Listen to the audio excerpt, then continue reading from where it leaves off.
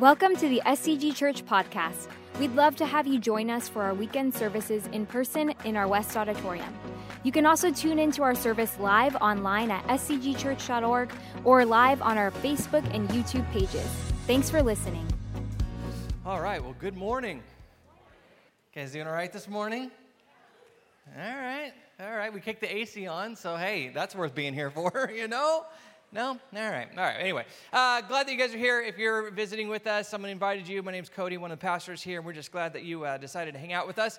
So we're in the middle of this thing called Summer of Somebodies, and what we do is we bring in speakers that talk about the Christian faith from different perspectives. And so the first week we had a pastor who struggled with mental illness, and he talked a bit about that, and he wrote a children's book, which was great. And last week we had one of the greatest minds of our time, J.P. Moreland. Did you guys like J.P.? I love J.P. He is just, man, what's funny about JP is he's going to come up here and he's going to talk about whatever he wants for as long as he wants, and he kind of has just, earned the right to do that. So that was fun. And then next week, we have a former gang member who found Jesus in prison, and he's going to come talk about his experience there. Very, very cool, powerful story. But today, we have the privilege of having Chad Williams, who he's been here, what, we said 9 years ago? 2014, what a memory. You said I look better now than I did then. Is that what you said? You didn't say that. Okay, I can tell you're thinking it though. And he also spoke at some of our men's events, and we just loved having him, so we invited him back. So will you please help welcome Chad?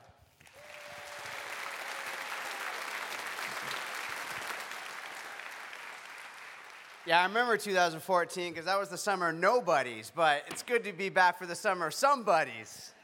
All right, weak joke. All right. Hey, if you guys have your Bibles, wouldn't mind opening up to 2 Kings chapter 5. 2 Kings chapter 5 is the passage that I'll be reading from in just a moment here. And as you guys turn there, to kind of familiarize you a little bit with what it was I was doing in the SEAL teams on the last deployment that I was involved in. We're out in Iraq, and given the task of hunting down men that make suicide vests and those roadside bombs, IEDs. And while we're out there, we're working with this group called the ISOF. It's the Iraqi Special Operations Forces. And one of our goals with these guys is to simply teach them how to fight their own fights. And so the best way to do that is not only train them on base, but actually go outside that wire and fight side by side with them. If you can imagine a whole deployment going by, I'd say pretty good. We've bagged and gagged some bad dudes, making the world a better place, and we're coming up on what looked like just enough time to maybe do one more operation before we got to take off. We weren't sure if the ISOFers were ready for us to be passing that baton of responsibility off to them. So we decided for this final operation, we'll just make it a sort of graduation operation. We'll let them plan the whole thing from the ground up, and we'll be there with them just in case things go bad. And so they're starting from scratch, hitting the streets. They wind up getting intel on a guy that's an Iraqi policeman by day, wears that uniform, but at night, back home, he's a bomb maker. And so as they're presenting this plan to us, how they want to get in, grab this guy, extract, it all checks out, looks pretty good. They also presented one other thing. They felt they got shot at more than we SEALs did. They figured out why. What is it? They say it's the color of your uniforms. We're like, oh, really? The color of our uniforms, not the way we shoot, move, and communicate. Nothing to do with our tactics. You think it comes down to the mere color of a uniform. You could see it on these guys' faces. They're just convinced. And so here comes this strange request. They say, would you be willing for this final operation to maybe take off your American colored uniforms? And we got a pile of ISOF uniforms for you that you could put on. So like, all right, let's get this straight. You want us to put on your uniforms in hopes that we blend in with you, in hopes that we get shot at more with you? And they're like, yeah. It's like, fine. It's not even about the uniform. So we get their uniforms on. And I think pretty needs to say, my dark complexion, start growing out a little facial hair, then get on an Iraqi Special Operations Force uniform. I'm walking around on base, and I got my teammates looking at me funny now. I'm like, what's up? They're like, hey, Williams, you're starting to blend in with these guys around here. I kind of am. I'm embracing that moment, standing up in the Humvee behind the 50 caliber machine gun. And for those of you that don't know, let's just say that's a weapon that could really reach out and touch somebody. I've got my night vision goggles on, so I'm looking through this green little world, going over the mental inventory, thinking about how I know how this night is going to go. I know my weapon is ready to go. I know how we're getting in, how we're going to grab him, how we're going to extract. But one unique thing I know about this operation that just makes it flat out different than every other operation, I know this is it. this is the final operation, which also means I know just a matter of days from now, I'm going to be back in my hometown, Huntington Beach, California, and I'm thinking of just surfing in the ocean. But here's what none of us really knew about that night, was that we were actually being set up the entire time to get thrown in what I could say is the absolute worst circumstances we'd been in on this entire deployment as we find ourselves set up on an ambush. And suddenly now we're engaging in this gun battle for our lives. And it truly was the team's ability to shoot, move, communicate, do what we do best in the teams that led to, I think, the obvious conclusion. I'm standing alive still before you this morning, but it is worth remembering it doesn't always work out that way. We need to recall that our freedoms are not free. They're paid for in the currency of our soldiers' blood on the battlefield. That's our earthly freedom, and our eternal freedom in a very similar way. Not free, paid for in what? You could say the currency of the Savior's blood at the cross. And so perhaps more on how that ambush played out if time allows. I want to share with you this little road to becoming a SEAL, and most importantly, getting into God's word. So 2 Kings chapter 5, we're going to read a quick story about a soldier by the name of Naaman, and I think you'll quickly see that this guy could have been a Navy SEAL had there been such a thing during his time.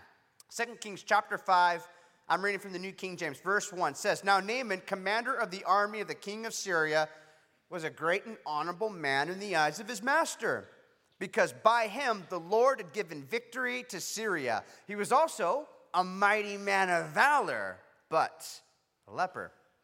And the Syrians had gone out on raids, and they brought back captive a young girl from the land of Israel. She waited on Naaman's wife.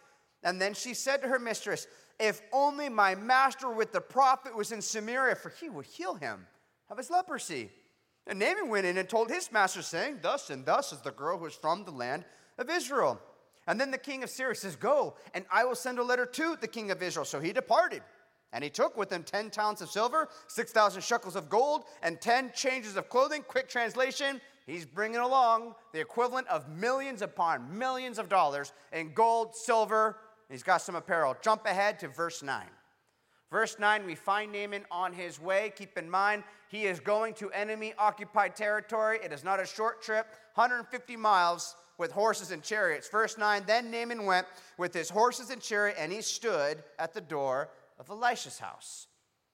And Elisha sent a messenger to him saying, Go and wash in the Jordan 7 times, and your flesh will be restored to you, and you shall be clean. But Naaman became furious. And he went away and said, Indeed, I said to myself, he will surely come out to me, stand, call on the name of the Lord his God, wave his hand over the place, and heal the leprosy. Are not the Abana, the far part of the rivers of Damascus, far better than all the waters of Israel? Could I not wash in them and be clean? So he turned and he went away in a rage. And his servants came near and spoke to him and said, My father, if the prophet had told you to do something great, would you not have done it? How much more then when he says to you, Wash and be clean?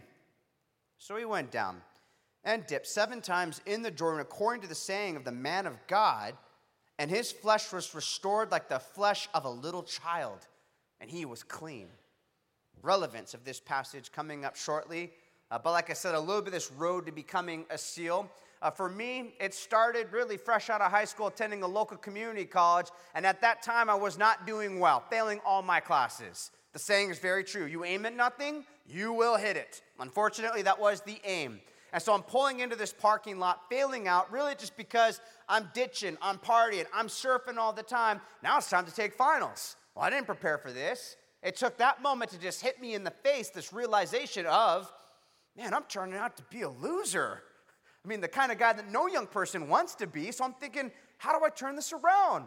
So I'm sitting there in my truck about to go to class, and I think, I've got the perfect plan. I know what to do. I'm going to go become an Alaskan crab fisherman. Yeah. I'm thinking deadliest catch by far, one of the most dangerous jobs in the world. There's some bragging rights.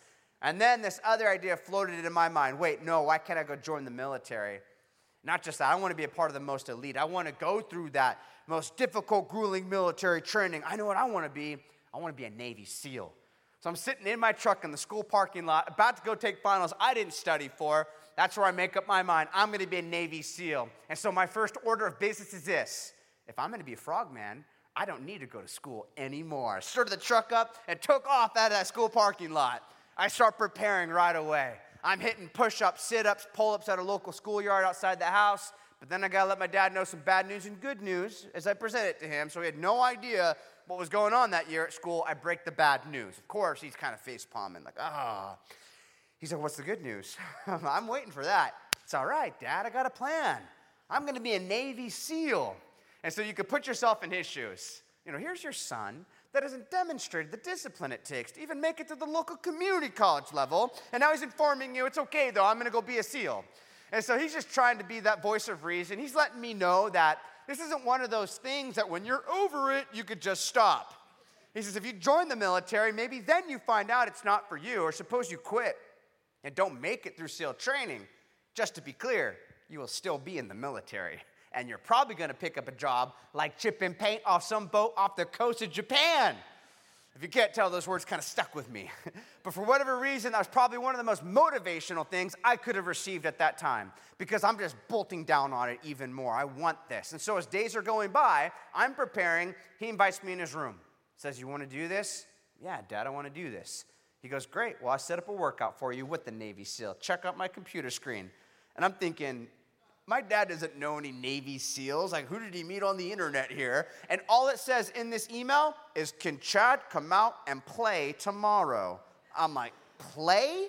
Dad, you met some guy off the internet who says he wants to play with me, and you want me to meet him in a beach parking lot. He goes, no, he's a SEAL, son. I'm like trying to tell him about catfish, and like, you can't believe everything someone tells you. He said, no, he's a SEAL. I'm like, all right, if you really want me to, I'll go meet up with this stranger. Well, as it turns out, there's more of a conversation that took place on a phone call prior to that email that I didn't know about. And I didn't even find out about this till months later. And so the phone call went something like this. He says, hey, look, my son wants to be a Navy SEAL, but here's the deal. He has no idea what he's signing up for. He doesn't know what he's getting involved in. And so I'm wondering if you'd be willing to do me a really big favor. Would you be willing to meet up with my son? And what I'm asking you to do, what I need you to do is I need you to just crush him. Bury him. Beat this desire of becoming a SEAL out of him if you could. Guy thought about it for a while, hence the response. That's what can Chad come out and play tomorrow meant. So I'm meeting up with this guy in the parking lot, and he does look the part. He's spotting me. You, Chad? Oh, my God. Yes, sir. All right, Bubba, get on over here. He looks like something Michelangelo carved out. Like maybe this guy is a SEAL. He winds up sending me off on a run out into the wetlands where he says he's going to catch up with me. And so 15 minutes into the run, he should be there. I am out there now, down this dirt trail, out into the wetlands, middle of nowhere, not seeing him. And this idea starts entering my mind as I don't see this guy. Like, hey, wait a minute, maybe I'm too fast for this Navy SEAL. He can't catch up. I'm celebrating, looking back, and it's like a scene at a Terminator 2. Remember that guy that could like morph into knife hands and chase down the moving vehicle? That's this Navy SEAL coming down this trail like a T-1000, right? He's like a canine led in the back of a squad car, just closes right in on me, and I never saw what was coming next. That's when the physical assault begins. I am greeted by his fist impaling my stomach, sending me for a ride. Feet coming off the ground, and I just remember seeing blue sky, feeling the wind knocked out of me, back not even on the ground yet, hitting that ground, poofing dirt up all around me, and like a wild animal, this guy's jumping on top of me, and I mean just ragdolling me. I still have the sound in my head of just the threads of my shirt ripping, feeling spit fly out as he's screaming in my face, raining down, and put yourself in my shoes for a moment here. The only intel I'm operating on is some guy my dad met off the internet. I'm thinking child predator, he's got me. And so I'm just trying to survive. But then these words come through that change everything. He says, you want to be a Navy SEAL? You better stay 3 paces behind me. I don't know why, but something clicked. I realized this is it and this is for real. And Chad, if you quit now, you'll forever be a quitter. The way you respond here is going to affect the trajectory of the rest of your life. And so he gets up, says it again, 3 paces, turns, and just takes off. No mercy. What took place after that, I could say, was by far the most difficult singular workout. I'm talking even having gone through SEAL training. I have never suffered so much in a workout, I should call it a beatdown session, than this encounter with this Navy SEAL, Scott Helvenston.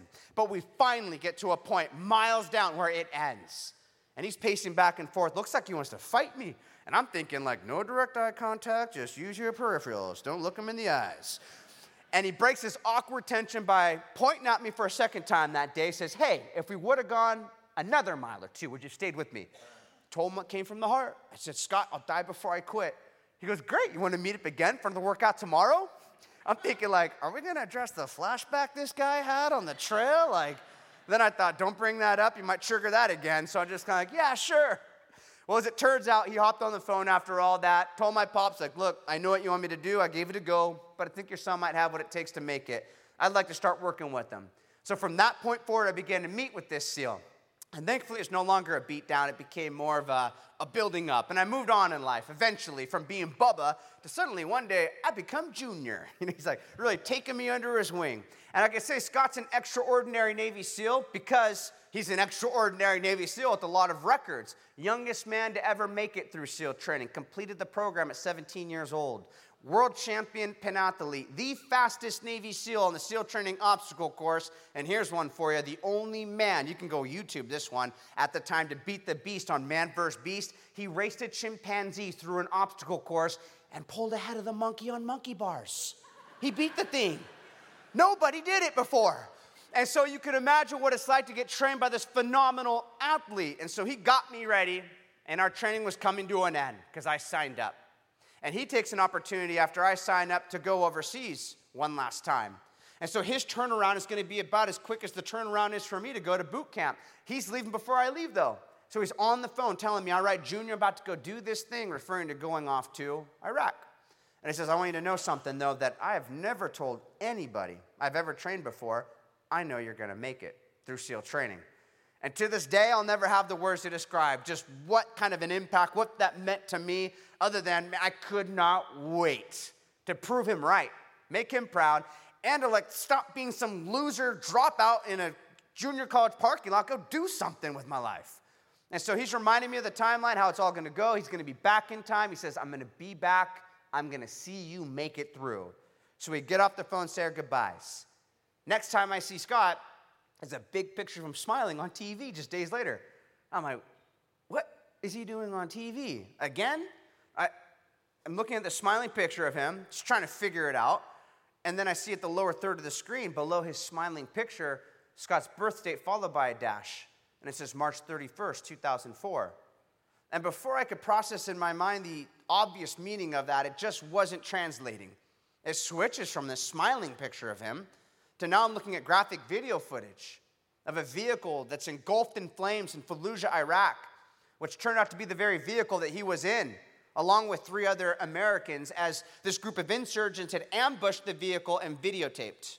And now the media is playing some of the things they documented as I see Scott and these others being pulled out of the vehicle lifeless, and this angry mob with sticks and rods now circling their bodies and trying to mutilate them with these sticks and rods and wrapping rope around their legs and dragging them through the streets.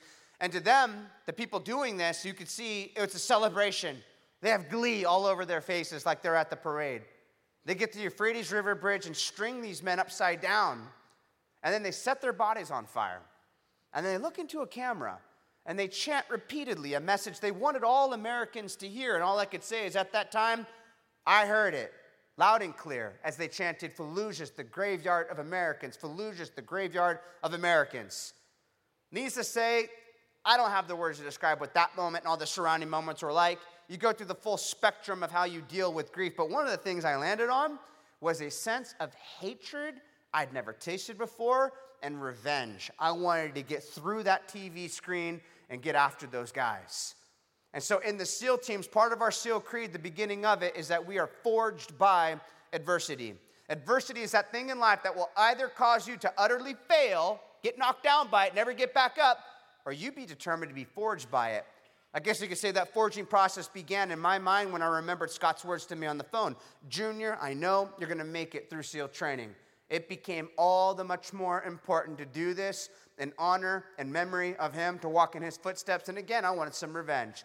So I had his name on the inside bill of my hat as I went through training. And my thought process was this: as you're suffering in SEAL training, you have to take me out of here in a body bag before I ever quit on that name. It's not happening. And so out of a class of 173 guys, By graduation day, there's only 13 of those faces still standing there. And that graduation day, that's a big moment. It's by far one of the happiest moments, most fulfilling moments of my life. I mean, no longer this loser in the junior college dropout parking lot. No, I'm getting the insignia pinned into my chest, the trident. I'm a SEAL. This is my new identity. I'm getting placed on SEAL Team 1. I remember looking up thinking, Scott, we did this. I got family, friends there. One of the highest highs I've ever experienced. And I thought, from here on out, it's elevation, it's altitude, it's the up and up. Here's the crazy thing, it didn't take more than 24 hours before I felt the wind come out of that sail, and everything seemed to slowly just tip over, go downhill, circling a drain from that point forward.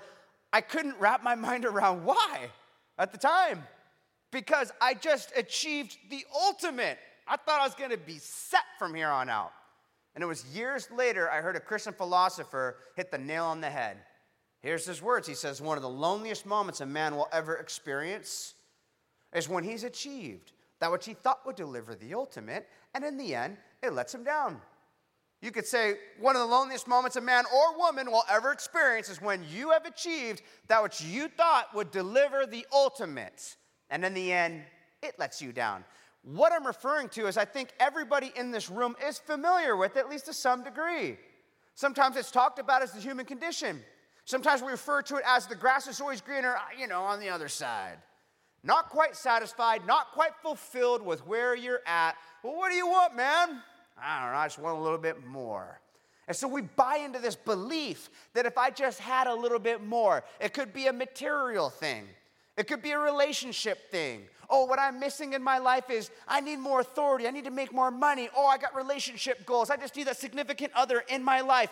And so you keep moving the bar. You get there. Oh, we just need a bigger home. We need some kids. We need some kids running around the house. You keep putting these things in this place that occupies really the most important place in your heart, in your mind. It takes the throne. And what happens is you get there, but it never lives up to it.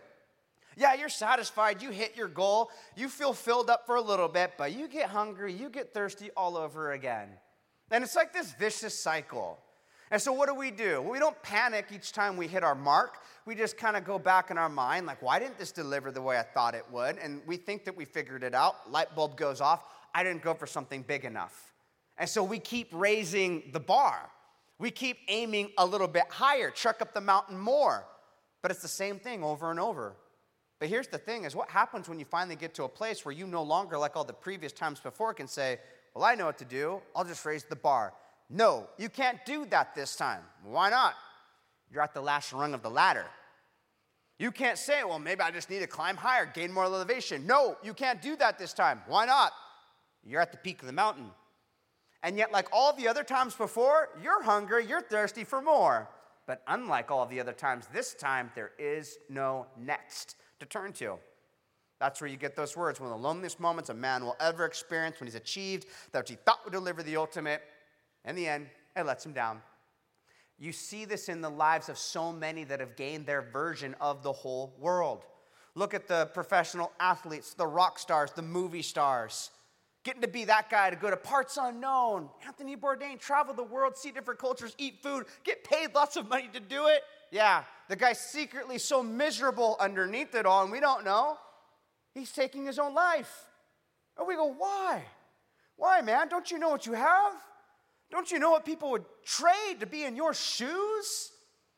But maybe that's just it. Having all the world has to offer isn't really all that it's cracked up to be. There are people that don't even know the Lord, but they know that much. Jim Carrey, to paraphrase him, he says, man, I wish that everybody could just become rich and famous and have everything they ever wanted so that they would know it's not the answer. And C.S. Lewis, he says, if I find within myself desires in which nothing in this world can satisfy, the only logical explanation is that I am meant for another world. Jesus puts it best, though. He says, what's it profit a man if he gains the whole world, but in the end, loses his soul? That is the issue. It's a soul issue. Trying to resolve it with all these worldly achievements and material things, it'll never work out. And so looking back, I gained my version of the whole world becoming a SEAL, but at that time my soul was not oriented correctly with the Creator. And so here it is, flat out. If you have no peace with your Creator, you'll never experience any true peace while you're here on earth. And so I get put on SEAL Team 1, and I'm trying to live the front, right? Family and friends, you did it, you became a SEAL. Oh yeah, woo, yeah, living a dream, rock star. That's all a facade. What was the truth? Secretly, I was more miserable than I'd ever been. I'm thinking if anything to look forward to is, getting a little get back overseas. And that's not a good fuel to be living off of right there. But it was through that process while I was on SEAL Team 1, I was confronted with a message in 2 Kings chapter 5, preached by Greg Laurie, where he shares this story of Naaman, and it really impacted me on March 14, 2007.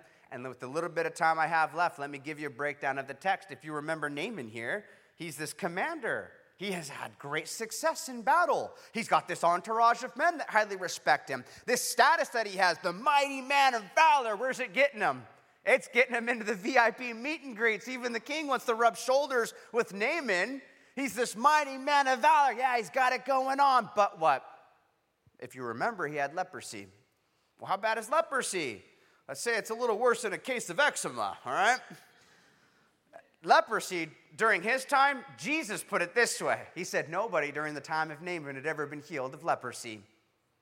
And so now circle back and picture Naaman's life like this, if you would. So much for all that success.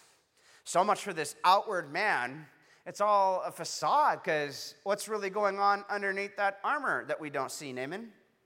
What's really going on underneath the clothing that doesn't quite meet the eye? Well, what's really going on is he's literally deteriorating, falling apart. Naaman is a dead man walking.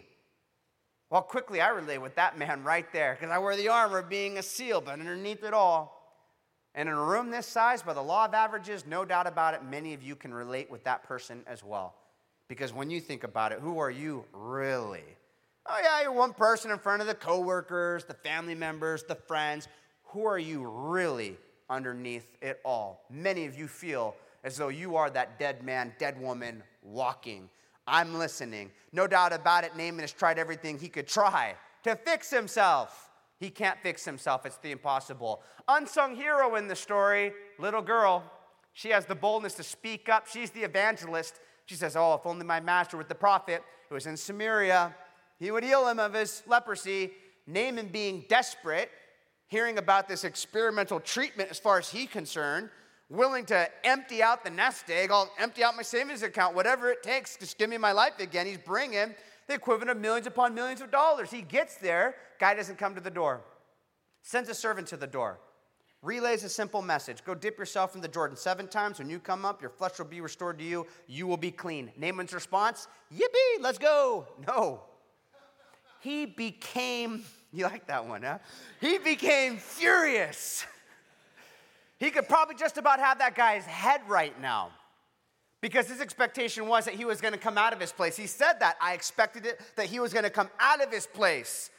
He thought he's going to put on a show, some special effects, right? That he's going to be waving his hand over the place, calling the name of the Lord his God, and wipe the leprosy away. But instead, he gets treated like this normal.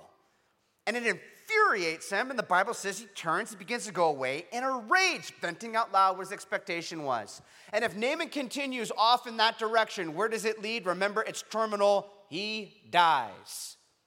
And the problem is much deeper than the leprosy. If you haven't caught it yet, what is Naaman's real problem? We see it now, is pride. He won't go do this simple thing. And that is our problem as well. Virtually every sin that you and I ever commit is impregnated with some sense of pride, entitlement. And so leaving in this rage, thankfully he's surrounded by some men that care about him, and they're just doing what they can, and God's going to use it. They say, come on, Naaman, look, you know if this guy came out and gave you some big, great thing to do, you would have done it. I mean, could you imagine if he did really put on a show, roll out the red carpet for Naaman? Oh, Naaman, the mighty man of valor, your reputation precedes you. Have we got something only a man of valor like you can do? It's going to take strength and might. It's a rite of passage. But if you complete this, start off, kick your shoes off. We got some broken glass. You're going to run it. If you complete this, you're going to be fixed of your leprosy. It all comes together with a CrossFit exercise at the time. You finish the WOD in time, you'll be fixed of your leprosy. Naaman would have been like, what?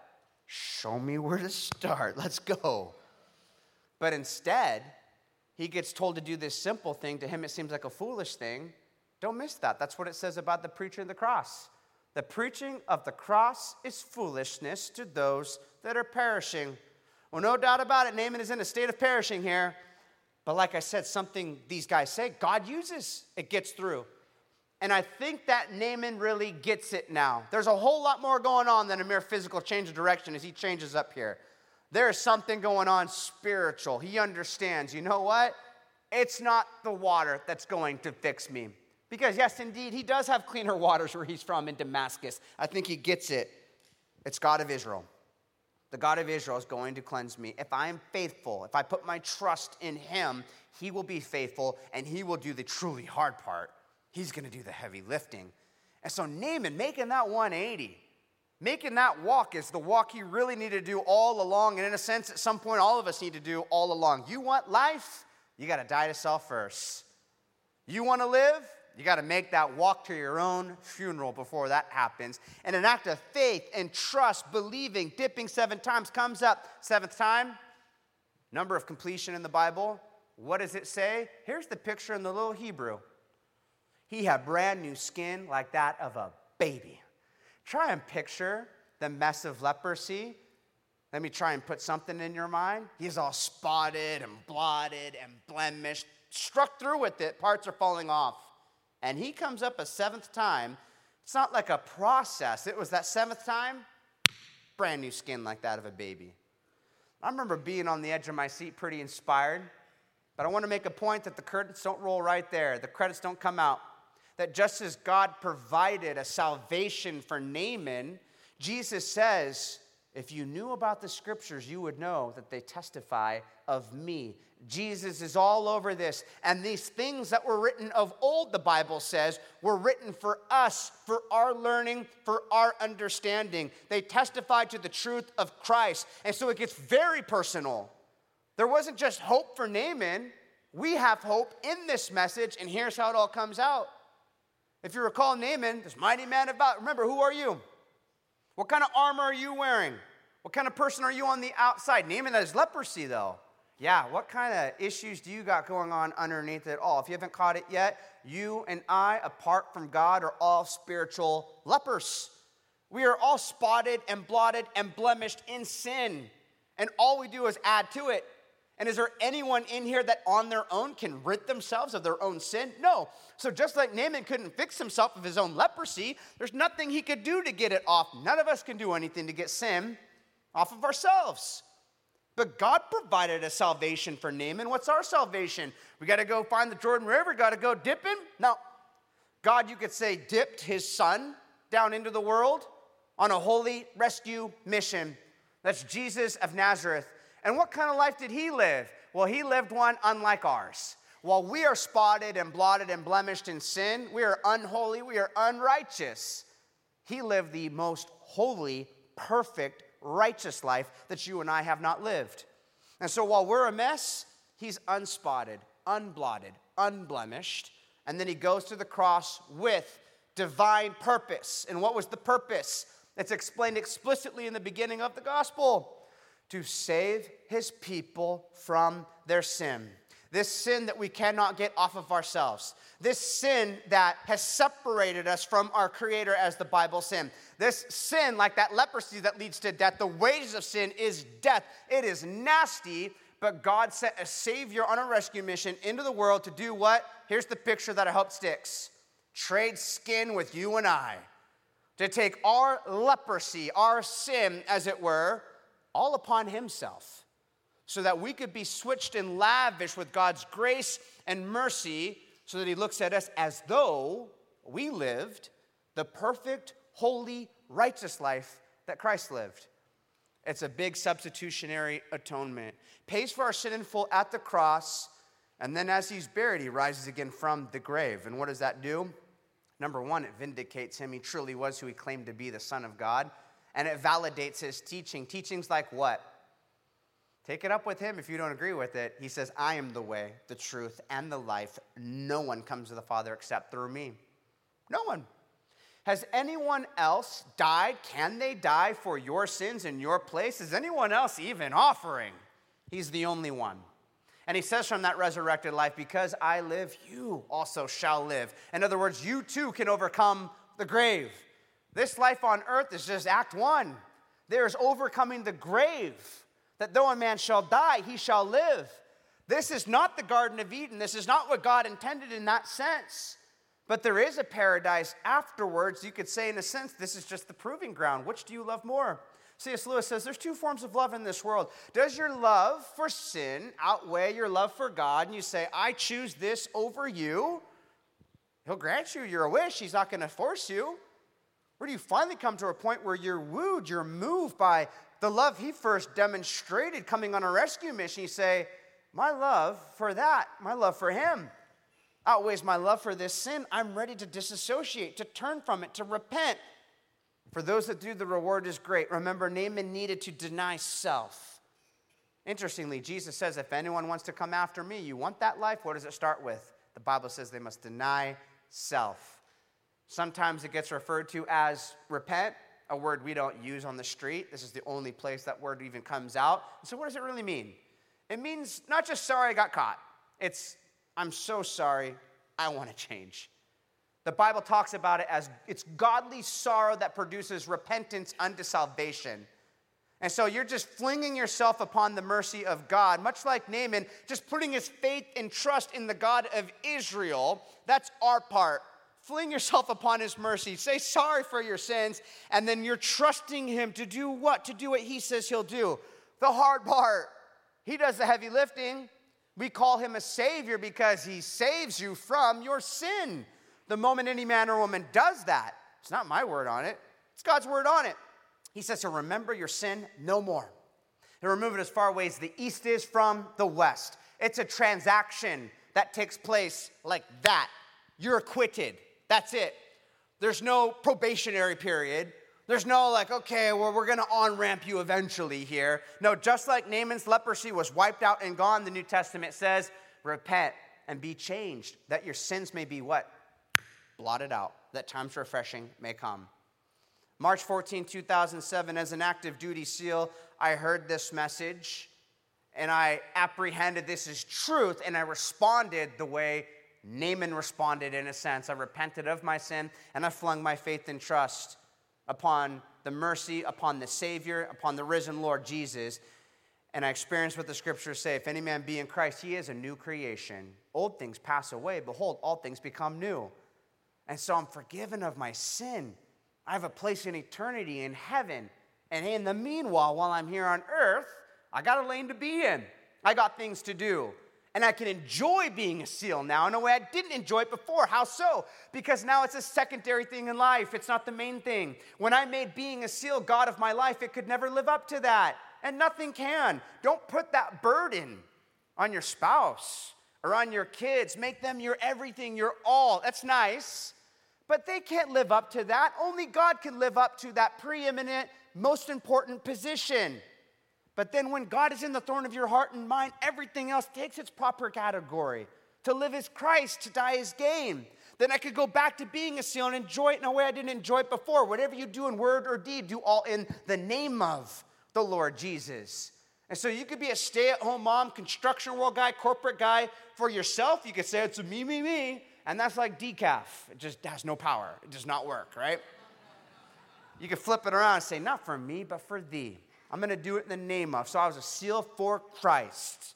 Fast forward to that final op. I wish I had time to hit the details. Let me just cut to the chase on something, though. While it worked out, we came home alive. It doesn't always work out that way. I want to honor a local Navy SEAL from here, Michael Mansour, who when he's in a place in Ramadi out in Iraq, he's providing protection for other SEALs that were out on the road. Some of you might know him or the family. He's providing protection for other SEALs that are out there on the road. When from some unknown location, a hand grenade got thrown on the roof, and it bounced off his chest and into the dark. If you could imagine, he could have saved himself. There was an exit. They worked it out. They mapped it out. He had an exit right there. But there were other SEALs on the roof that had no time to get up, make it past the screen. So what's he do? Yells grenade so they could take some form of cover. as he has just enough time to not save himself, he throws himself over the grenade to cover it, and it went off.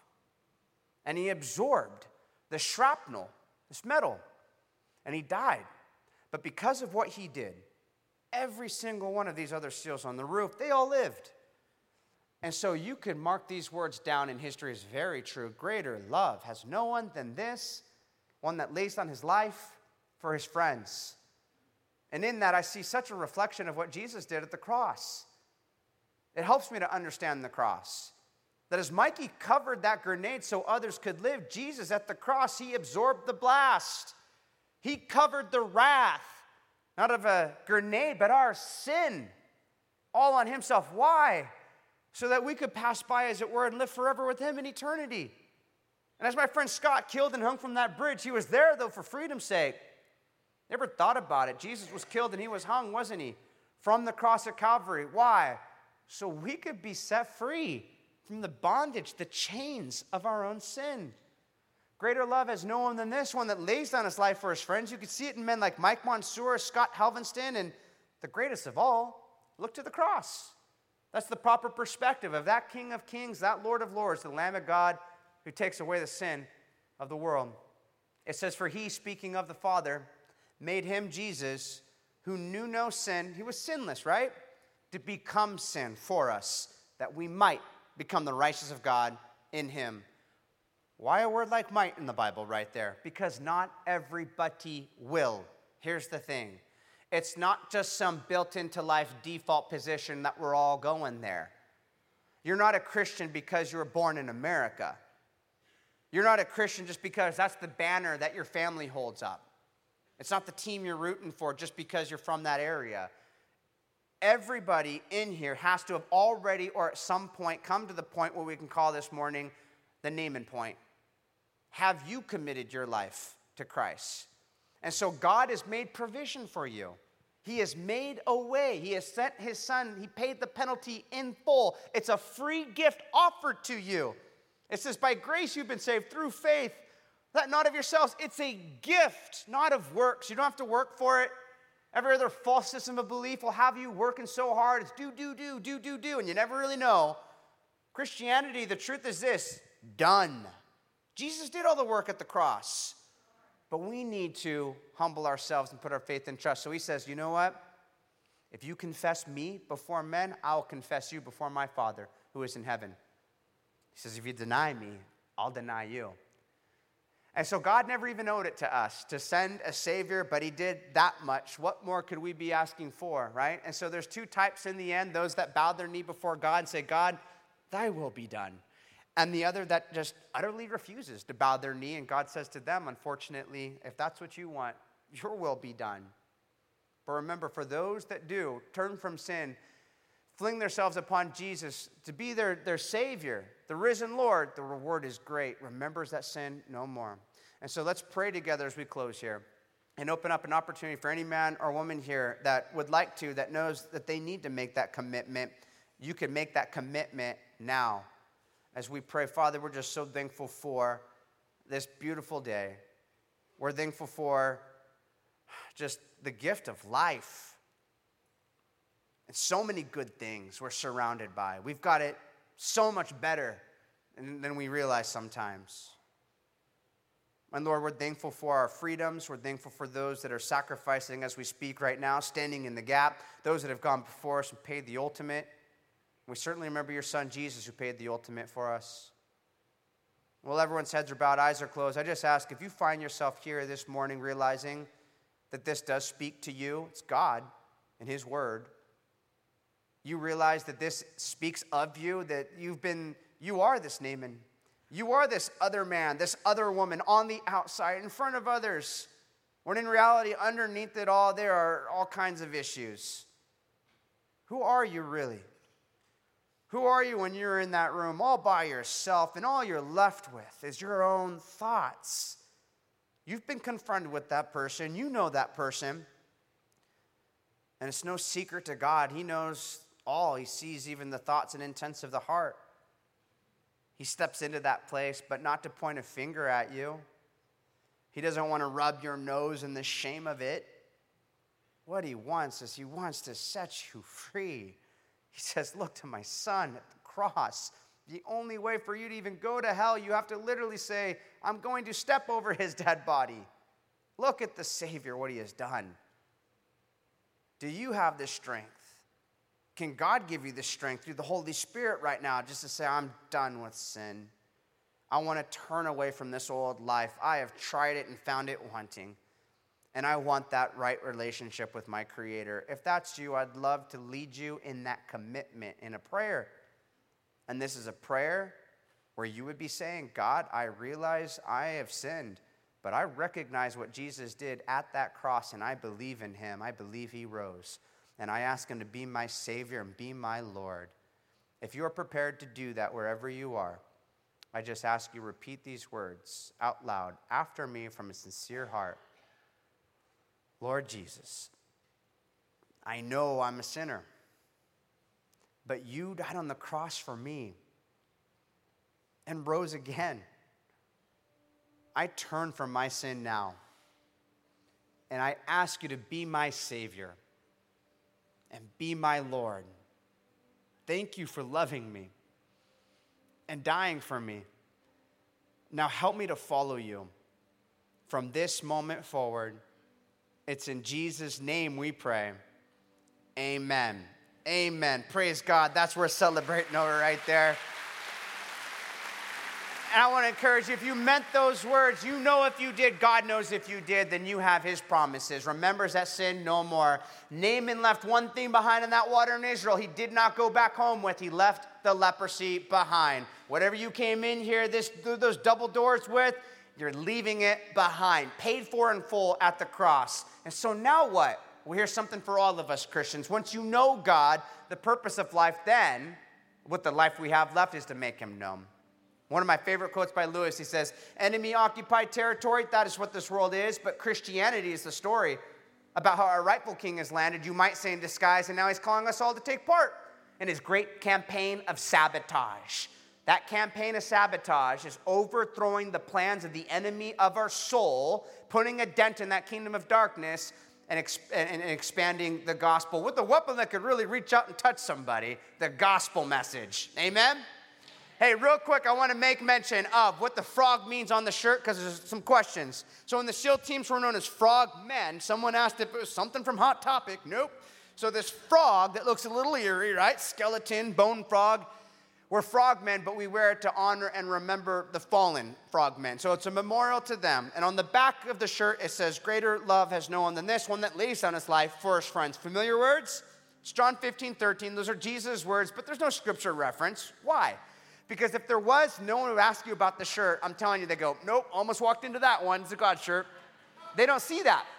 So I'm telling you, you will get asked about the shirt. And it's a great opportunity for you to share that, look, this represents SEALs that shed their blood for your earthly freedom. And then they go, I like those words on the back too. That sounds familiar. Who was that? Like Socrates or something? And that's where you get to share with them. Nope, not Socrates. That was the Savior. And so think about this. Just as these guys shed their blood for your earthly freedom, the Savior who said those words shed his blood for your eternal freedom. And the response is almost always the same. It's like, wow, I never thought about it that way before. And so it actually really opens people's eyes up too, just to the power of the gospel and the cross. And then seeing that we are a little short on time, do you guys want to know how that ambush played out? All right, you got to get the book. We're out of time. It's in the back. Happy to sign it for you. God bless you guys. Thank you so much for having me out this morning. All right, thank you guys for being here. Be here next week. There's some T-shirts and books for sale out in the lobby. Chad will be out there. Other than that, have a great week. God bless. We hope you enjoyed this message. And remember, we have live services on Saturday evenings and Sunday mornings in our West Auditorium. Or you can watch live online at scgchurch.org or on our YouTube and Facebook.